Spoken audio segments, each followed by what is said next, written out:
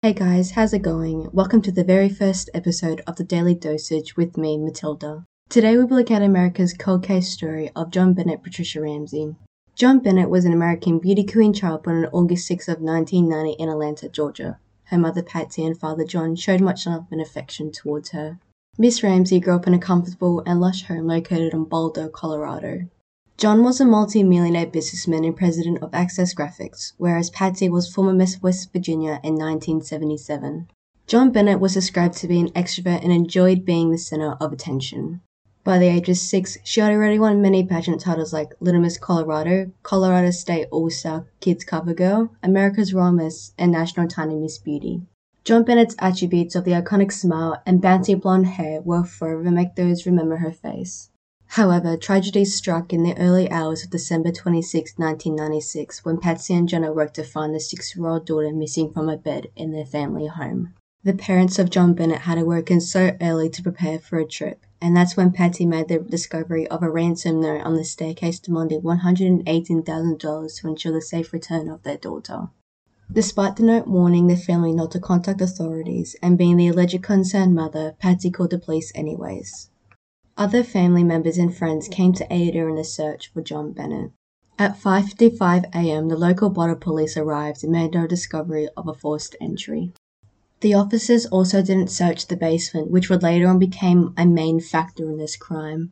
To place the situation into perspective, and seeming that most crimes are committed in a basement, wouldn't it just be common sense to check it anyways? But during the investigation, multiple mistakes were made. The only place in the Ramsey home cut it off was JonBenet's bedroom, which left the family to roam the rest of the house. This led to potentially destroying critical evidence for solving the case. They were picking up items that could have had the suspect's fingerprints over it. It was as if this was done deliberately, so that police officers and detectives couldn't find out what the Ramsey family had actually done. However, the Boulder Police Department shared no evidence they found with the Ramsey family, and they delayed conducting the informal interviews. It was at 1 p.m. where detectives instructed John and a family friend go back to the house to see if anything was amiss. That was when they went inside the basement, and there, JonBenet's body was found. John would then disturb the crime scene by picking up his daughter and taking her upstairs, destroying even more potential evidence.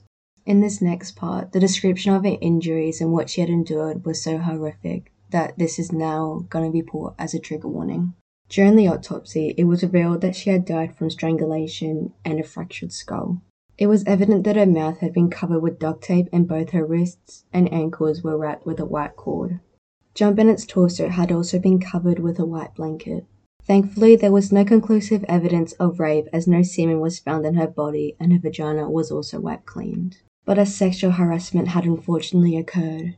The coroner found what was believed to be pineapple in JonBenet's stomach. According to her parents, they don't recall giving her pineapple the night before her death. But there was a bowl in the kitchen which had 9-year-old brother Burke's fingerprints over it.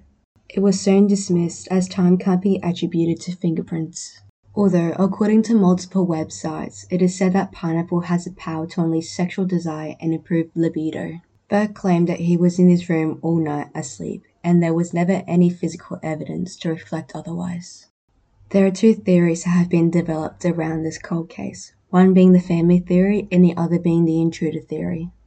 Thanks for joining me this week on the Daily Dosage. Make sure to subscribe to the show down below so you'll never miss an episode. While you're at it, if you found value in this, share us around by telling friends or family. It would really help us out. Until then, I'll catch you on the next one.